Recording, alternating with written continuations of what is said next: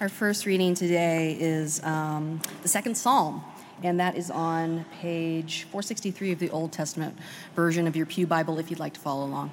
Listen now for the word of God for you and for me.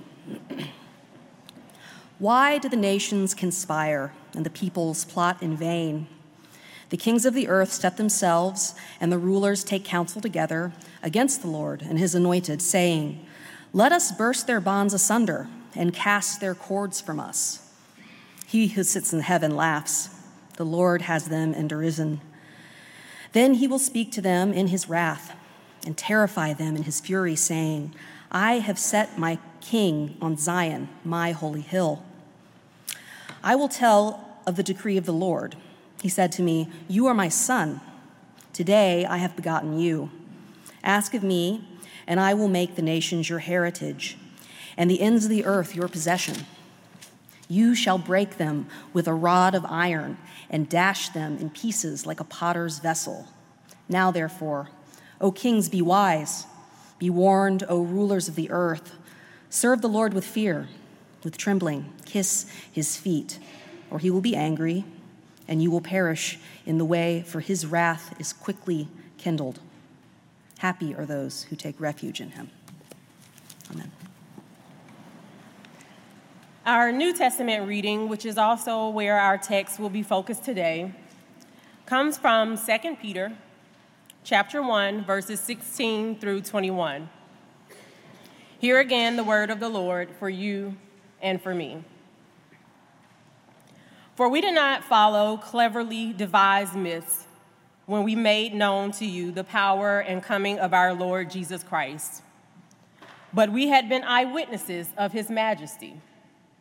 For he received honor and glory from God the Father when that voice was conveyed to him by the majestic glory, saying, 'This is my Son, my beloved, with whom I am well pleased.' We ourselves heard this voice come from heaven while we were with him on the holy mountain. So we have the prophetic message more fully confirmed. You will do well to be attentive to this as to a lamp shining in a dark place until the day dawns and the morning star rises in your hearts. First of all, you must understand this, that no prophecy of Scripture is a matter of one's own interpretation, because no prophecy ever came by human will, but men and women moved by the Holy Spirit spoke from God. The word of God for the people of God. Thanks be to God." Let us pray. Gracious God Almighty, creator of heavens and earth, come to you this morning thanking you for the fellowship of this great congregation, thanking you for the love and the support and the kindness and generosity and charity that is always abundant in this place. Now, O God, as I stand before you to give the message as it was given to me, O God, ask that you bless me and those that are hearers of this word, that we may also be doers. In these things we pray in your Son, Jesus' name. Amen. On last week, I was catching up with a colleague. Our conversation was about a myriad of things, but at some point, we shared stories about the home buying process. They mentioned that one of the tactics they used, and one that has been recommended to me as well over the years, was to write a love letter to the sellers of the home. For those of us who have been either the buyer or seller of real estate, you might understand the complexities and nuances that a well-written love letter could potentially resolve. The conversation made me wonder, when was the last time had I written or received a letter? More specifically, written or received a love letter. A lot of us participated just last week in Valentine's Day, and so this concept of a love letter might be fresh on our minds and our hearts. Maybe you gave or received a love letter in the form of a greeting card. For the generation of my children, to write a love letter on a piece of paper and then to fold it and to place a stamp onto an envelope and finally mail it off through the U.S. Postal Service is probably an unknown concept. But perhaps they too are familiar with the idea of writing a love letter, utilizing their preferred social media platform, email, or text messaging. For whatever method we choose, I believe it's fair to say that the anticipation of writing a love letter or receiving one is alone enough to excite us. Then it seems for every word read magnetizes our hearts to the pages, every expression of gratitude and affection permeating our spirit and affirming our human need to be loved. Like the makings of any good letter, there is typically a greeting or salutation that prefaces the body. The epistle or letter before us is written in the name of the Apostle Peter. Its salutation reads, Simon Peter, a servant and apostle of Jesus Christ, to those who have received a faith precious as ours through the righteousness of our God and Savior, Jesus Christ. May grace and peace be yours in abundance in the knowledge of God and of Jesus our Lord. Wow, what a beautiful and eloquent way to begin a letter and capture the audience at the time. But even more captivating as we step into the reality that the letter leaps from the pages and speaks to us as well. On this Transfiguration Sunday, we are tasked with diving into and reflecting on the canonical writer's recollection of divine and loving moment. A moment that if I had to write a letter and begin it as with tradition, with a salutation, I would begin my greeting saying, "Dearly beloved." But before I could scribe any further, I would have to unpack the weight of transfiguration, a word that if used outside of this context, I would not understand. So what does the word transfiguration mean? The word transfiguration means a change of form or appearance. Matthew 17:2 describes it by stating, "And he was transfigured before them, and his face shone like the sun, and his clothes became bright as light." 40 days before the Passion, Jesus took Peter, John, and James upon a mountain to reveal this divine nature. At the time of the Transfiguration, Jesus' earthly ministry was ending. He had acknowledged that he was the Messiah and predicted his death and resurrection. Now he was to reveal to a select few his divine glory. It's this part of the love story or love letter that pushes us out of the shallow wading pools into the deep waters of knowing the one who claims to be God, clothed in flesh, is indeed the Almighty. It is like finding out not only who your secret admirer is, but that person is the one you had hoped for all along. While the Synoptic Gospels, Matthew, Mark, and Luke, provide parallel accounts on the Transfiguration and the presence of prophets Moses and Elijah in the clouds, our text today is a letter whose purpose is to remind us of the witness of the Transfiguration as much as the Transfiguration itself. The writer emphasized the authority of eyewitness to the events in Jesus' life as reinforcing the God-inspired authority of Scripture.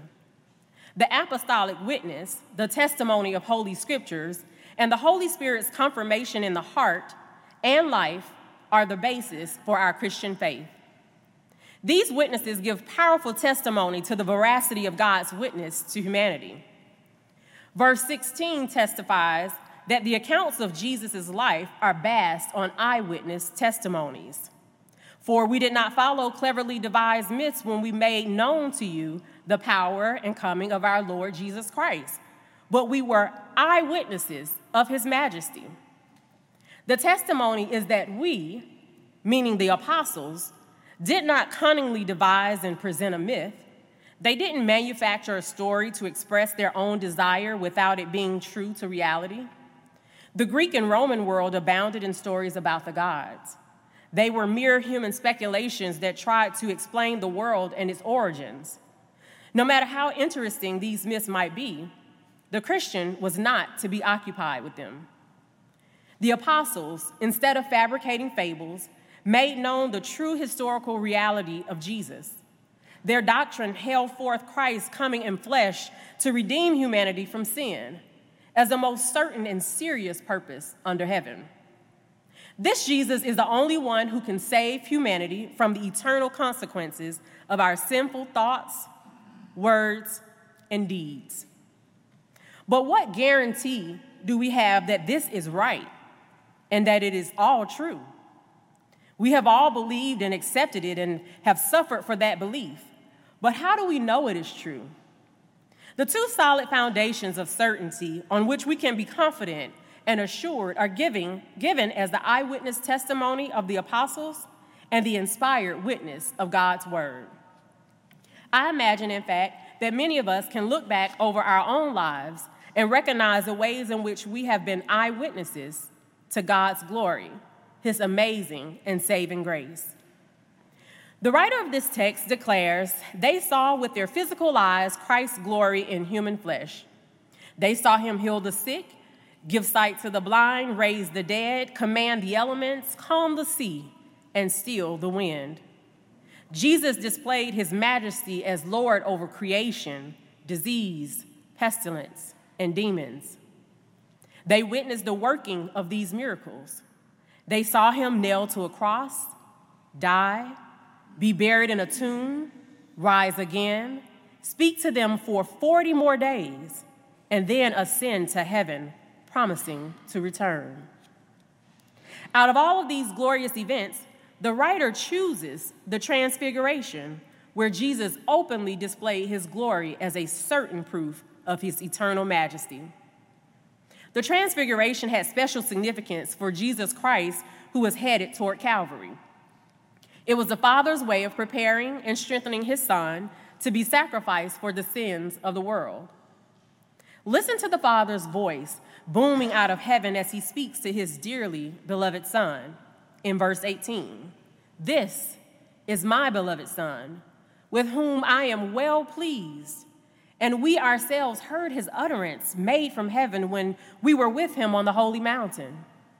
The apostles not only saw Christ's glory, but they heard the Father's voice.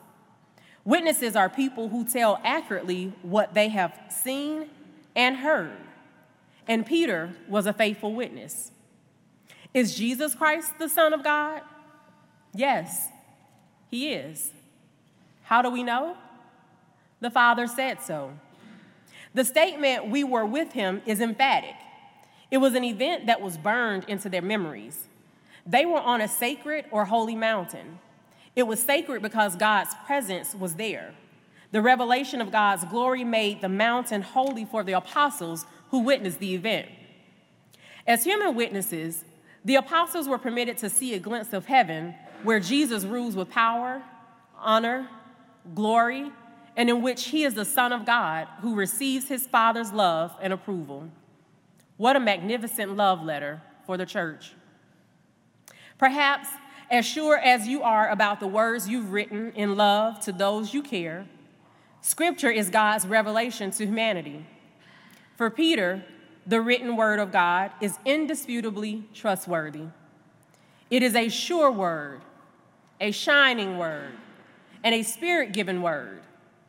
Verse 19 testifies to the certainty and vital claim of God's prophetic word. We have the prophetic word more sure, to which you do well to pay attention as to a lamp shining in a dark place until the day dawns and the morning star arises in your hearts.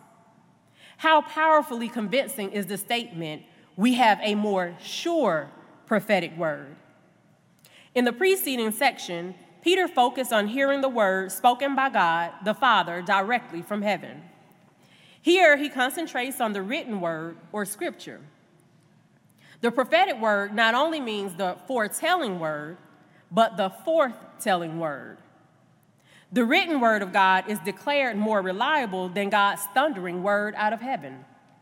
It's a word you can go back to time and time again. No, it is not more God's word, but it is a more certain, less apt to misinterpretation because it can be read, reread, and studied in its context by all. And since the written word is a more sure word, to us than a word verbally spoken by God out of heaven to us, we would do well to pay attention to it. In the Transfiguration, we celebrate then and now the confidence that the authority of God's word and our hope for the future rests finally, not in any intermediary authority, but in the promise of Jesus' abiding presence with his faithful followers. Experience has taught us to be appropriately on guard, to expect that there will always be problems of understanding which some may twist or pervert to their own ends. There will be disagreements about interpretation, as there apparently are in the community to which this letter is addressed. That course of appeal lies ultimately for them and for us in the presence, testimony, and power of the Spirit. John 14 through 16 talks about a people who heard the promise of the Spirit as a confirmation of the abiding presence of the resurrected Jesus. So here, this community is reminded that the power for hope and confidence in a living witness resides in recognizing that interpretation is not just a matter of individual whim or competency. We are invited to trust, and indeed that is the promise, that the power and the authority ultimately rest in God. The Spirit continues to move among us. In the Spirit's presence, the glorified Jesus on the mountain is made present among us. The gift of prophecy for a faithful interpreting of the scriptures is continually given, and the appeal of faithful witness is granted a hearing within faithful Christian communities who bear fruit in hopeful endurance and godly affection and love. Friends, as we bask in the glow of the bright and shining star, I am moved to also prophetically recognize that behind every great love story is also the grief we bear. Such is true even as we move through the coming days of Lent, looking ahead to the great resurrection morn. And while many have attributed the saying, "Grief is a price we pay for love," to the late Queen Elizabeth, it was actually British psychiatrist Dr. Colin Murray Parkes who said, "The pain of grief is just as much part of life as the joy of love. It is perhaps the price we pay for love, the cost of commitment. To ignore this fact or to pretend that it is not so is to put on emotional blockers, which leave us unprepared for the losses that will inevitably incur in our own lives and unprepared to help others cope with losses in theirs." I'll leave you, friends, with this. The first scripture I ever recited, and perhaps the most fitting of endings to the greatest love letter of all. "For God so loved the world that he gave his only begotten Son, and whosoever believeth in him should not perish, but have everlasting life. Amen."